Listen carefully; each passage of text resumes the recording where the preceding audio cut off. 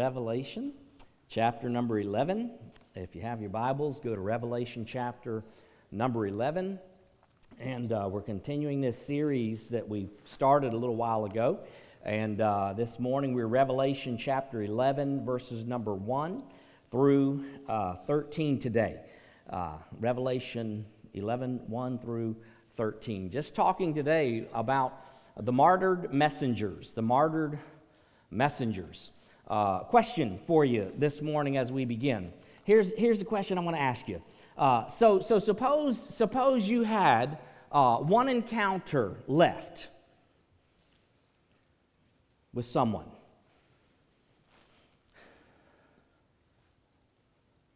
Would you not select your words very carefully? One encounter left. What would you say?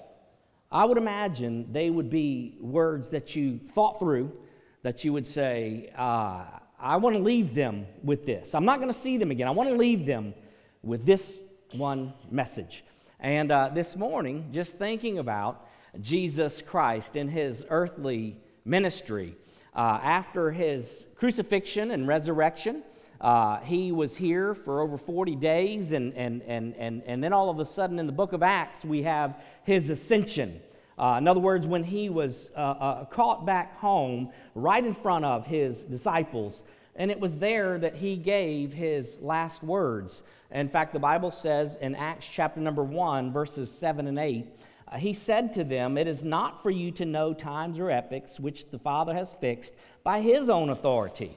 But you will receive power when the Holy Spirit has come upon you, and you shall be my witnesses both in Jerusalem and in all Judea and Samaria and even to the remotest part of the world."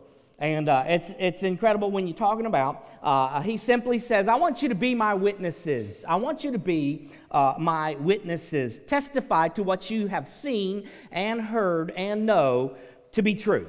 And so the question would be, why is that so important? Why is that so important that we would be faithful witnesses of the Lord Jesus Christ? Why is that so important? And the reason is because eternity is in the balance. We are faced with people every single day of our lives who are perishing, who are one heartbeat away from an eternity in a place called hell. And unless they hear the gospel of Jesus Christ, they will be forever separated from Jesus in a place called hell. In fact, the Bible says it like this in Romans chapter number 10 and verse number 14 and following. The Bible says, how then will they, talking about lost people, how are they going to call on him in whom they have not believed? And how will they believe in him whom they have not heard? And how will they hear without a preacher? And how will they preach unless they are sent? Just as it is written, how beautiful are the feet of those who bring good news of good things. However, they did not all heed the good news, for Isaiah says, Lord, who has believed our report?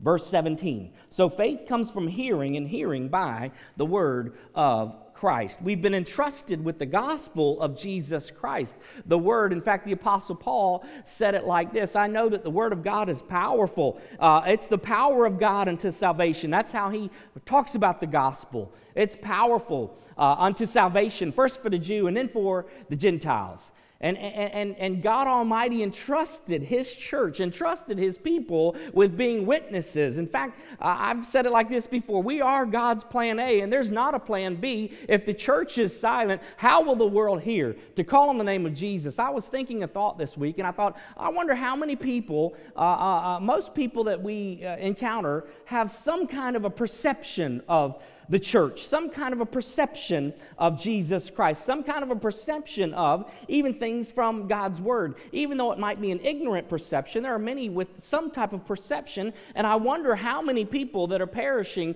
that live right here in the United States of America, in fact, right next door to most of us, work right next to most of us, have they ever heard a clear presentation of the gospel of Jesus Christ, that God Almighty, He loves you dearly, so much so that He sent His one and only Son into this world to lay down his life because we have all sinned and fallen short of the glory of God. Our sin separates us, and there is no fixing of our sin in and of ourselves. In fact, the Bible says without the shedding of blood, there could be no forgiveness of sins. So God sent And he paid the price for your sin and my sin so that we could have intimacy with God Almighty through the blood of Jesus Christ. I wonder how many people have heard the story of the gospel of Jesus Christ clearly. You know, when you're talking about witnesses, here's interesting when you're looking through Scripture. Our English word for witness comes from the word martyr in the Greek. The word martyr in the Greek, our English word is a derivative from the word martyros. In other words, the word martyr. It's someone who is willing to share the truth even if it costs me my life. That's what it means to be a witness. Whatever the cost, I will share the truth of what I know, have seen, and heard to be true. And so this morning we're talking about the martyred messengers. Revelation chapter 11, beginning in verse number 1. Read with me. The Bible says, "Then there was given me," talking about John the Revelator, "then there was given me a measuring rod like a staff, and someone said, 'Get up and measure the temple of God and the altar and those who worship in it. Leave out the court which is outside the temple and do not measure it, for it has been given to the nations, and they will tread underfoot the holy city for 42 months. Verse 3, "And I will grant authority to my 2 witnesses, and they will prophesy for 1,260 days, clothed in sackcloth. These are the 2 olive trees and the 2 lampstands that stand before the Lord of the earth. And if anyone wants to harm them, fire flows out of their mouth and devours their enemies. So if anyone wants to harm them, he must be killed in this way." Verse 6, "These have the power to shut up the sky so that rain will not fall during the days of their prophesying. And they have power over the waters to turn them into blood and to strike the earth with every plague as often as they desire. And when they have finished their testimony, the beast that comes up out of the abyss will make war with them and overcome them and kill them. And their dead bodies, will lie in the street of the great city, which mystically or spiritually is called Sodom and Egypt, where also their Lord was crucified. Those from the peoples and tribes and tongues and nations will look at their dead bodies for 3.5 days, will not permit their dead bodies to be laid in a tomb. And those who dwell on the earth will rejoice over them and celebrate, and they'll send gifts to one another because these 2 prophets tormented those who dwell on the earth. But after 3.5 days, the breath of life from God came into them, and they stood on their feet, and great fear fell upon all those who were watching. And they heard a loud voice from heaven saying to them, 'Come up here.' And then they went up into heaven in the cloud, and their enemies watched them." Verse 13, "And in that hour was a great earthquake, and 1/10 of the city fell. 7,000 people were killed in the earthquake, and the rest were terrified and gave glory to the God of heaven. The second woe is past. Behold, the third woe is coming quickly." This morning, if you've been following along with us, we've been walking through, again, the book of Revelation, and we find ourselves in the middle of what we refer to as the tribulation period.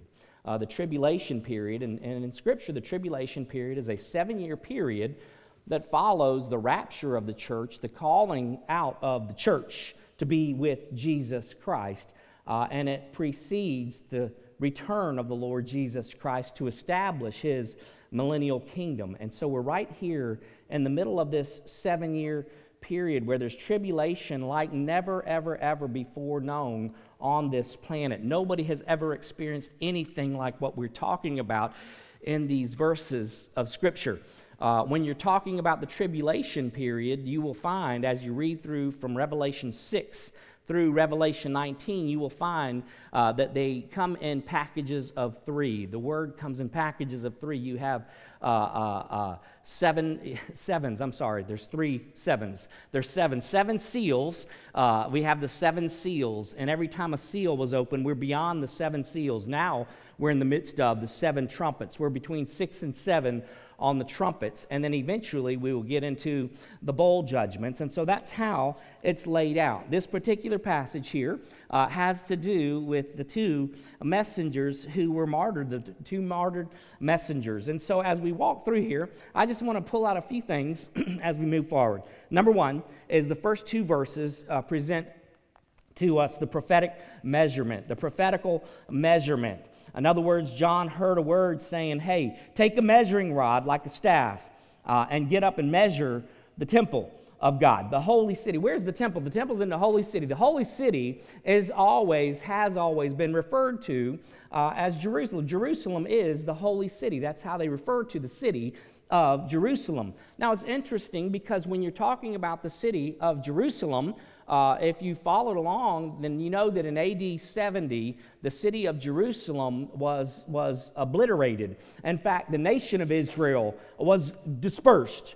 And they never came back together until as late as 1948. In 1948, we have the reestablishment of the nation of Israel. But if you know anything of Israel and you go and read of Israel, you will find that the temple of God is not there, but rather what you have in Israel is the Dome of the Rock, which is a Muslim mosque that's there in the city of Jerusalem. And so the question's got to be asked, well then what in the world?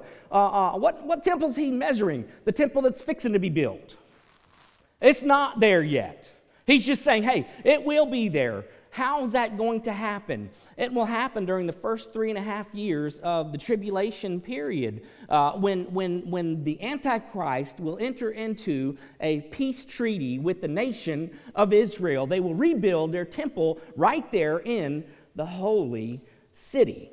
And so that's when it's going to happen. How in the world does that happen? Well, if you look back all the way back to Daniel chapter number 9 and in verse number 27. Daniel chapter 9 and verse 27, and the Bible says, and he will make a firm covenant, talking about the Antichrist, with the many for 1 week. And it's a reference to this tribulation period, but in the middle of the week, 3.5 years in, he will put a stop to sacrifice and grain offering, and on the wing of abominations will come one who makes desolate even until a complete destruction, one that is decreed, is poured out on the one who makes desolate. And it's just talking again about what's going to take place. 2 Thessalonians, let me read and then we'll unpack it a little bit. 2 Thessalonians chapter 2, verses 3 and 4. The Bible says this, let no one in any way deceive you, for it will not come unless the apostasy comes first.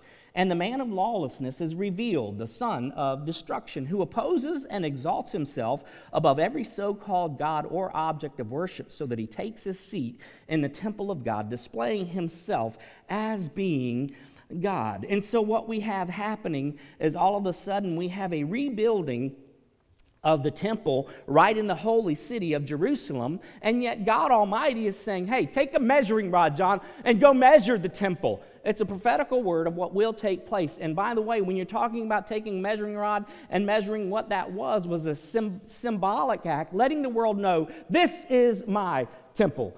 I own the temple. I am God Almighty. And it's a sign of ownership. In fact, if you take your own house, for example, if you were going to sell your house and you're still living there, but the new owners buy the house, what they're going to do is they're going to probably come and take a measuring tape and measure off what the rooms look like, because they're the new owners of this place. And God Almighty is saying, John, I am the owner. I am God. Go measure. And it's a sign to the nations. It's a sign to the Jews. It's a sign of ownership. Reestablishing, by the way, when you're talking about the Jews reestablishing their sacrificial system of worship in a temple to be erected in the holy city. What a repudiation to Jesus Christ and who he is. That he is the Messiah, that he is the spotless Lamb of God that was slain from the salvation from the beginning of the world, and yet they're going to go and reestablish, saying, we know not who Jesus is. And yet God says, oh, I'm fixing to let you know. And he goes on from there. A prophetical measurement in the first 2 verses of Scripture. And then we have this proclamation that comes from the messengers. The proclamation from the messengers, verses 3 and 4. And I will grant authority to my 2 witnesses, and they will prophesy for 1,260 days, clothed in sackcloth. These are the 2 olive trees and the 2 lampstands that stand before the Lord of the earth. And so when you're talking about these 2 messengers, the proclamation of the messengers. And one of the great questions, oftentimes what happens to us when we go through the book of Revelation is we come upon things like these 2 messengers, and we're so sidetracked and bogged down in trying to figure out who are the messengers. And everybody's got an answer. If they've studied, they've got some kind of an answer, to which I would simply say, we don't know who they are. He didn't tell us who they are. And I would say there's even a lesson to be known in that. And the fact of the matter is, it doesn't matter who the messenger is as long as the gospel's being proclaimed. We're not trying to exalt messengers. We're trying to exalt the Messiah. We're trying to exalt Jesus Christ. And so it really doesn't matter. You may have figured it out, and that's all fine and good.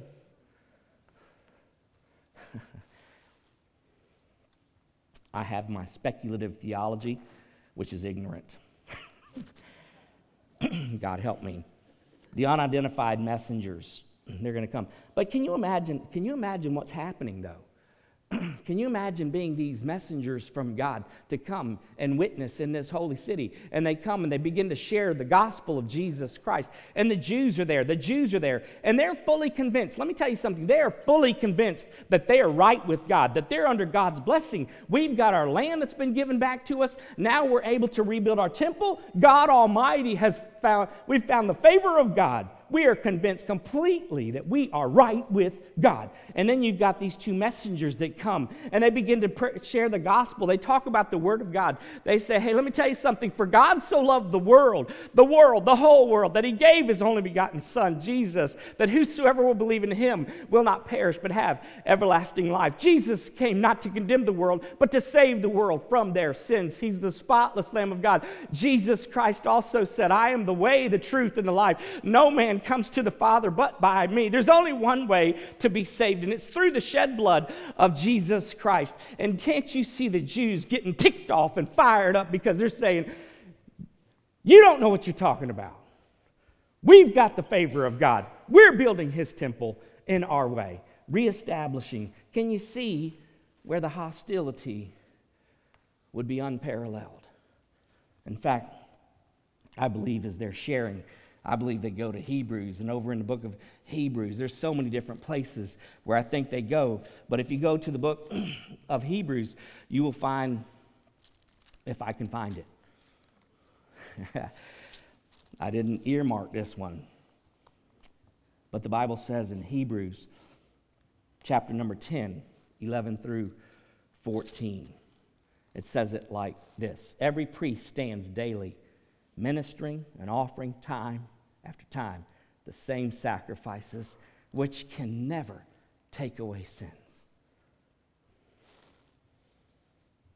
But he, Jesus Christ, having offered one sacrifice for sins for all time, sat down at the right hand of God, waiting from that time onward until his enemies be made a footstool for his feet. For by one offering he has perfected for all time those who are sanctified. I believe that they shared God's word faithfully during this period of time. I believe they talked a lot about the works of God. I believe they talked about how he fulfilled prophecy, how he was born of the Virgin Mary, how he was born in the little town of Bethlehem, and he was raised, and as he was raised, he never knew sin. He never sinned, but yet he took my sin and he took your sin, and he was beaten and he was crucified. And after he was crucified, they put him in the grave. And 3 days later, he rose from the dead, and we have seen him. We know that he is alive. Jesus Christ is God Almighty. He is your Messiah. And I believe the spirit with which they spoke. The Bible says they were dressed in sackcloth. And sackcloth symbolized a repentant spirit. I believe that they had a heart that wasn't haughty and just calling people out, but a heart that was heavy and broken because there's such spiritual blindness by people that we're engaging with the gospel of Jesus Christ. See, the world needs to know that you love them. I'm not just here to correct you. I'm not just here to shout truth at you. In fact, the Bible says in 1 Corinthians 13, the first couple of verses, that, hey, you can shout the truth, but if you lack love, you're just annoying. God help us to speak truth in a loving manner. The Bible describes these guys, and it says about them in verse number 4. These are the 2 olive trees and the 2 lampstands that stand before the Lord of the earth. The 2 olive trees. You know, olive oil is the fuel that allows the fire to burn in the lampstand. And what's he saying? He's saying, hey, you know what? It's the Holy Spirit of God. Because when you're looking through Scripture, in Scripture, when you're talking about oil, the anointing oil, what is the anointing oil? It represents, it's symbolic of the Holy Spirit of God. And he's saying, hey, these 2 witnesses are going to be anointed by the Holy Spirit of God. And that's the reason why there's a lot of fire happening as they're preaching. I believe that's the most important thing that any of us can have. I believe that's the most important thing that a preacher can have. It's not about an outline. It's not about fancy illustrations. It's not about how great of a speaker you are. It's about whether or not the Holy Spirit of God is empowering you and enabling you to proclaim His word. It's an anointing that happens, because where there's not a whole lot of oil in the lampstand, you know what happens? It's just a lot of smoke and no fire. And he says, these 2, man, they've got an anointing that's come from God. And they're shining His light. 2 lampstands. And we're called to shine His light. The Bible says in Matthew chapter number 5, if you go back to Matthew 5, verses 14 through 16, you are the light of the world. You see, this isn't a special calling for 2 messengers that He's going to put here during the tribulation period. It's a calling for all of us. You're the light of the world. I'm the light of the world. And so He says it like this: you're the light of the world. A city set on a hill cannot be hidden, nor does anyone light a lamp and put it under a basket, but on a lampstand, and it gives light to all who are in the house. Let your light shine before men in such a way that they may see your good works and glorify your Father who is in heaven. It says they were standing before the Lord. You know, sometimes we are so fixed on the men that we stand in front of or the women that we stand in front of that we forget I'm standing before God Almighty. He's the motive for why I do what I do. It's His glory that I'm seeking. I'm not seeking to please anybody but the one who called me. And that's what these 2 witnesses were doing. They were faithfully proclaiming the gospel of Jesus Christ. Their proclamation, verses 3 and 4. And it continues to go into verse number 5 and 6. And just the protection of God on the messengers of God. The protection of God on the messengers of God. Do you know that we are called to be His ambassadors? I mean, let's talk about us for a minute. We're called to be His ambassadors. You know what that means? That means that He gives us all authority to do what He calls us to do. And along with that, I will protect you as my ambassador. And so He gives them everything they need. In fact, the protection of the messengers, verses 5 and 6, the Bible says, and if anyone wants to harm them, fire flows out of their mouth and devours their enemies. So if anyone wants to harm them, he must be killed in this way. These have the power to shut up the sky so that rain will not fall during the days of their prophesying, and they have power over the waters to turn them into blood and to strike the earth in every plague as often as they desire. You know, when you're talking about this period of time, this is a special time. It's an unparalleled time of great, great hostility on the planet. And yet Jesus says, even in our days, even during these days of grace in which you and I are living, the Bible says in 2 Timothy chapter number 3 and in verse number 12, indeed, all who desire to live godly in Christ Jesus will be persecuted. Now, it's interesting when you come to a verse like that, because you have some people that say, man, I ain't never been persecuted in my life. Well, then I got a question. Are you living a godly life?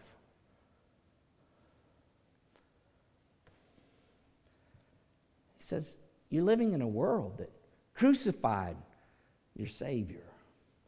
Don't you think that you will go through some difficult days as well? This is not your home. You know, when you start reading this, it's interesting because I was thinking about these 2 fellas and I thought, man, do you know, I found it hard. Do you know that not everybody loves preachers? Not just a preacher on a platform, but a truth teller. Do you know not everybody loves him? In fact, some people despise them, and they were greatly despised. In fact, to the extent that they were in danger, great danger. But God empowered them and enabled them in a special way. In fact, it's interesting when you read through the story because they could incinerate people, breathe fire. I mean, could you imagine that, man? I'm telling you, he couldn't trust something like that to me. What are you falling asleep for?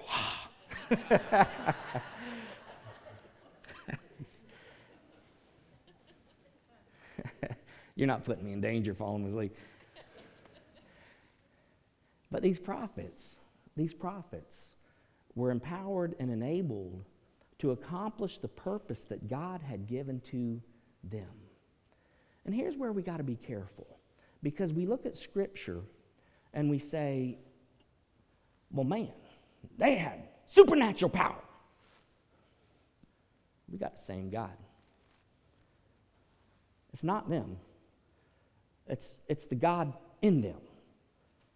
It's the same God. And by the way, there are a lot of folks that say, oh, it's got to be Elijah, got to be Moses, the law and the prophets, and here's what they did back there. Well, you know what? I would agree that, Moses and, Elijah, and God supernaturally used them and empowered them to do supernatural things along the way. However, he can do the same thing for you and me. I'm not talking about incinerating people because I don't think we have to do that right now. But it's a special empowering that comes with the Holy Spirit of God. If you go back to Acts chapter 1 where we began, and in verse number 8, he says, when the Holy Spirit has come upon you, then you will be my witnesses. Why? Because we need the enabling and the empowering and the anointing of the Holy Spirit of God if we're going to be witnessing for Jesus Christ.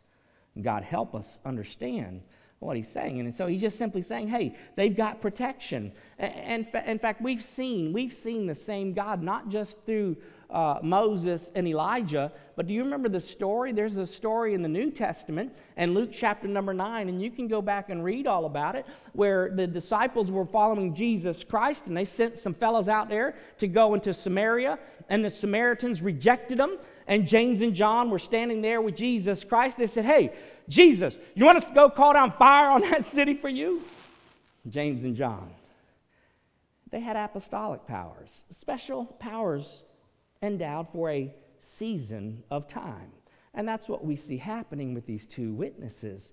They were supernaturally empowered.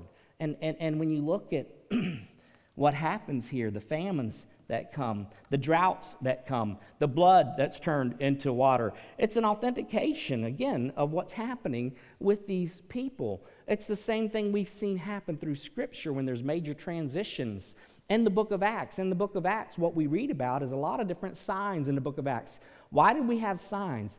Because this is a new covenant. It was a new season. How do you know that what they're sharing is true? How do you know them to be true disciples and followers of God Almighty, the one true God? Well, he anointed them and appointed them in special ways. Apostolic powers, we call them. Same thing's happening here. Authenticating the message that they were preaching, a message of judgment, that God Almighty is not well pleased. And so we have authentication happening there. But do you know, when I look at these couple of verses of Scripture, what's interesting to me is that as one of God's ambassadors today, I have his hand of protection upon my life. I believe that if I'm walking in his will, his way,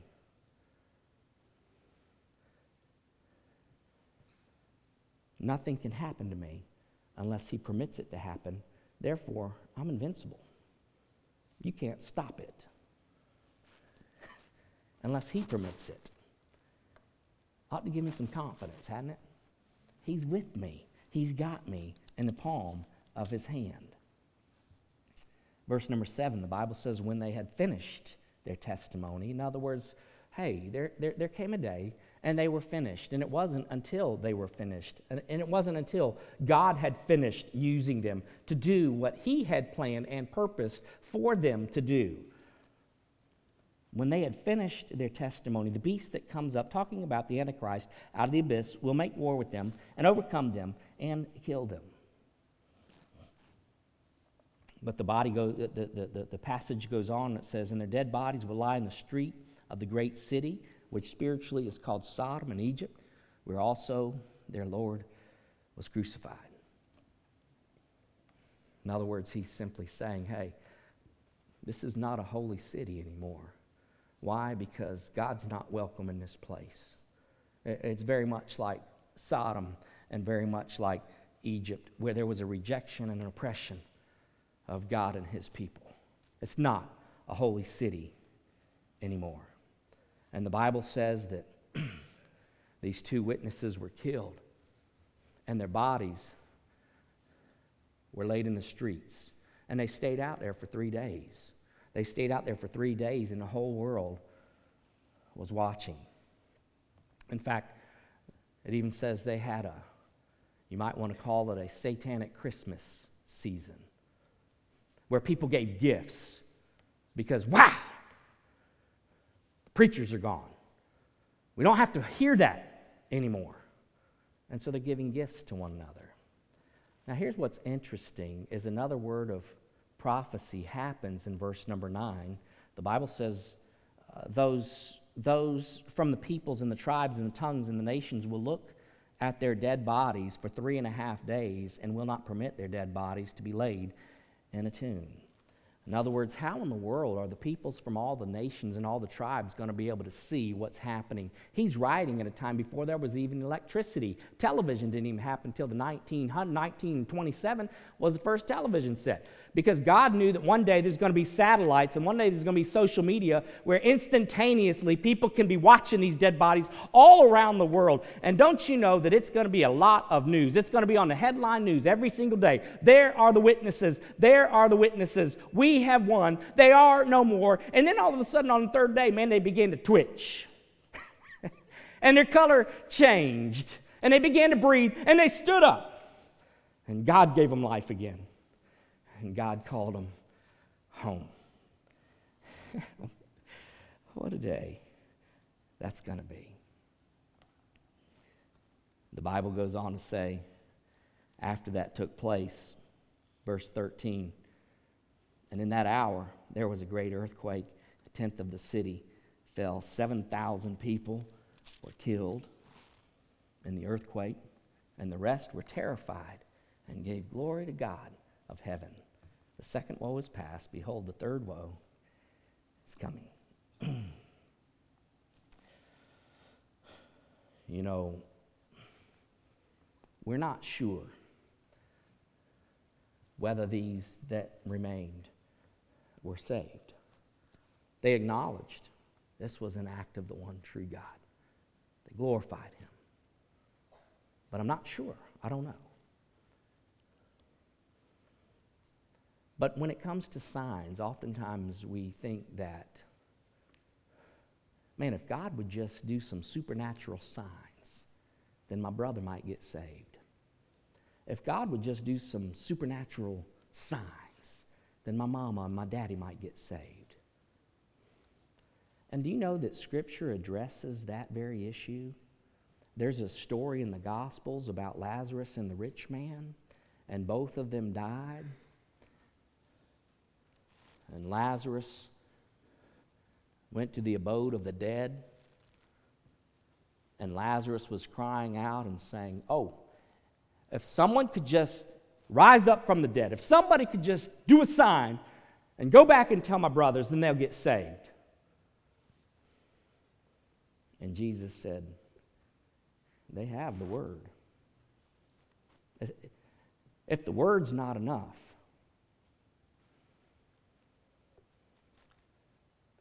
you see, your family members and your friends, they don't need a sign.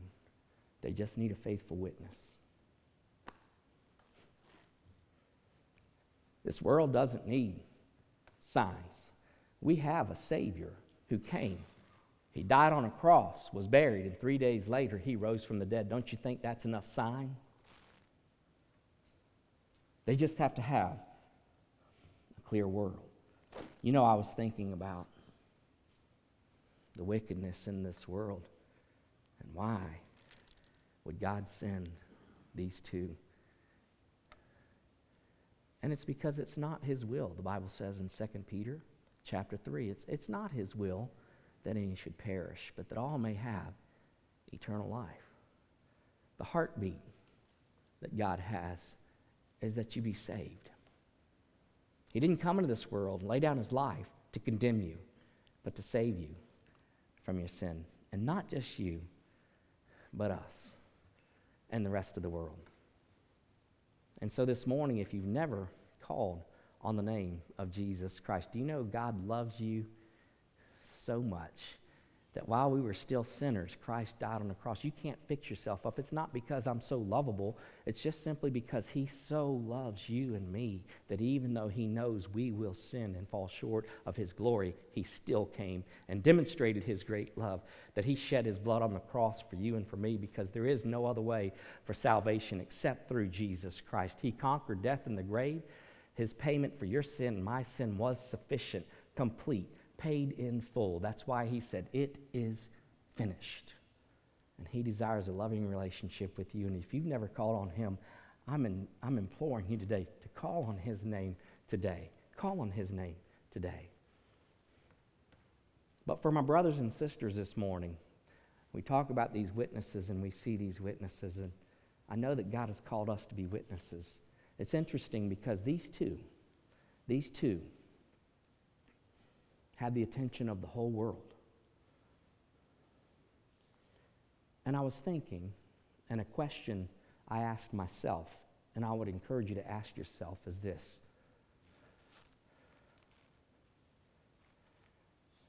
if I were the only witness left in this world, would anybody else ever hear the gospel?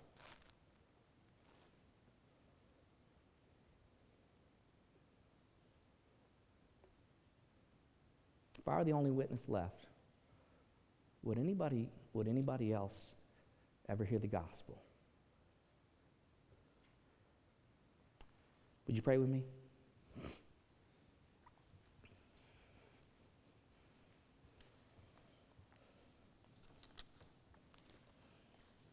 This morning I'm going to pray, and after I pray, we'll sing a song, and after the song has been sung, I'm going to be waiting down here. Ross will be down here. We'll have some folks waiting for you. Maybe you're here this morning and say, "Man, I don't have a relationship, but today I want to call on the name of Jesus. I want to be saved, man. I want Jesus to be my Lord and my Savior."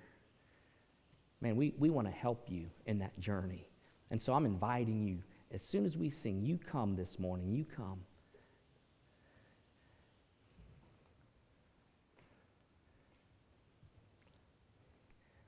But to the family, I just want to say,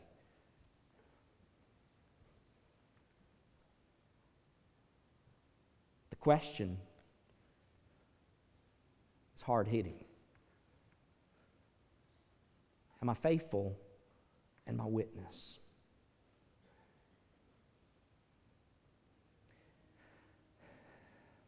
The question's not offered to make us feel bad about ourselves, but yet to recognize the seriousness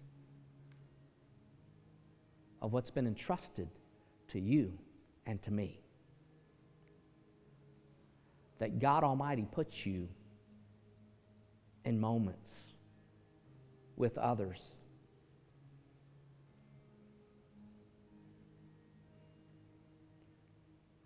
and there's many others that need to hear.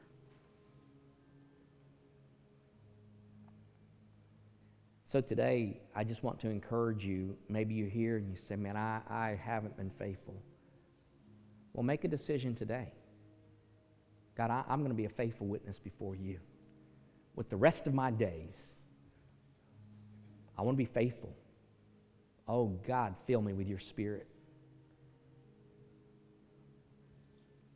Lord Jesus, we thank you for this day. We thank you for your goodness. God, as we're walking through this book of the Revelation, we know that you are in control of all things, that you are sovereign, that there is only one God, and you are He. Oh God, we praise you and we thank you for your goodness. We thank you for your grace. We thank you for your mercy, that we have the privilege and opportunity to live during these days of grace. God, I pray that you'd find us faithful. Lord Jesus, open our eyes, move our hearts. I pray that we seek to bring honor and glory to your name.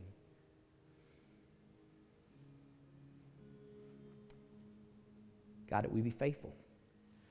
Thank you for this day. Thank you for this time. It's in Jesus' name we pray. Amen.